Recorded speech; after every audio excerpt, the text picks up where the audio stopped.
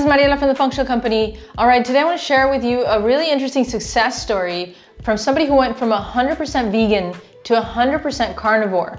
I just think this is fascinating. The reason I want to share this story is because I really think that we need to focus on what is really our ideal diet. And it's going to vary a little bit from person to person. But the main thing that I really like about this person is that she was willing to look and observe to see whether or not whatever she was doing was actually in real life.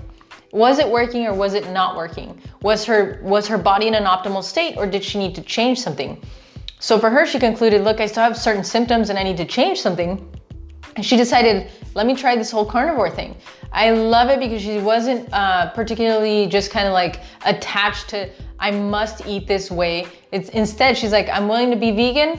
Let's see how it works out for me. After a certain period of doing that, she's like, I still have all these symptoms. I should probably try something else. She tried the carnivore diet. She had incredible results. So she has a YouTube channel called East Coast Creep, which I think is this particular success story. I can't mention all of her successes within it, but you can go check out her video, and actually I'll put it in the description here so you can access it. But the things that she mentioned was that her hormones seemed to have leveled out really well, whereas before she kind of thought it was normal that at the beginning of the month, like the first week of her menstrual cycle, she had more depression and then anxiety and then depression again. And she just kind of thought that that was sort of like the way that it was, but then a lot of that just evened out once she went to 100% carnivore. On top of that, she had a lot of digestive problems that also cleared up, and she had much better mental focus, like she wasn't so dispersed.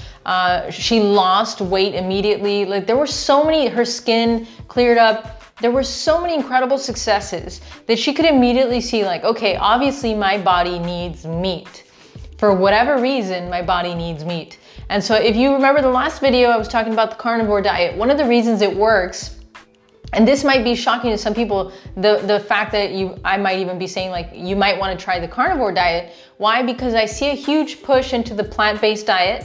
And for some people, eating a lot more vegetables might work. But for some people it doesn't, and the reason for that is because plants have this mechanism to survive where they release chemicals to protect themselves, to keep themselves alive. And some humans, some bodies are actually reactive to these chemicals that the plants release, and it creates, triggers the immune system to have a response, to have skin conditions, allergies, bloating, all these different kinds of things. So when you eliminate plants from the diet and you lean on 100% animal protein, fatty animal protein, not lean, but fatty animal protein, all of those things clear up, but the hormones also level out because we're not relying on so many carbohydrates.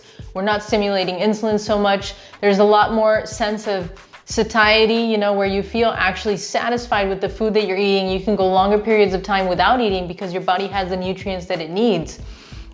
So anyway, I just wanted to share the success story because if you are, you know, looking to see what might work for you, the carnivore diet is just one of those tools that could possibly work, especially if you're dealing with a lot of bloating, tiredness, a lot of allergies, all this stuff. Maybe eliminating the plants for a certain period of time could work. For some people, they might not be 100% carnivore. They might have animal protein, fatty animal protein, and then have some greens. You kind of have to, you know, experiment with yourself. But this is what I really like about East Coast Creep, is that she was willing to experiment. She wasn't just attached to the theory of a diet, but instead applied it and then observed to see whether or not it worked. And when something didn't work, she was willing to try something else. So she had a great success story. Like I said, I'll link this in the description just so you can check it out. Thanks so much for tuning in. That's all I have for today, and I will see you on the flip side.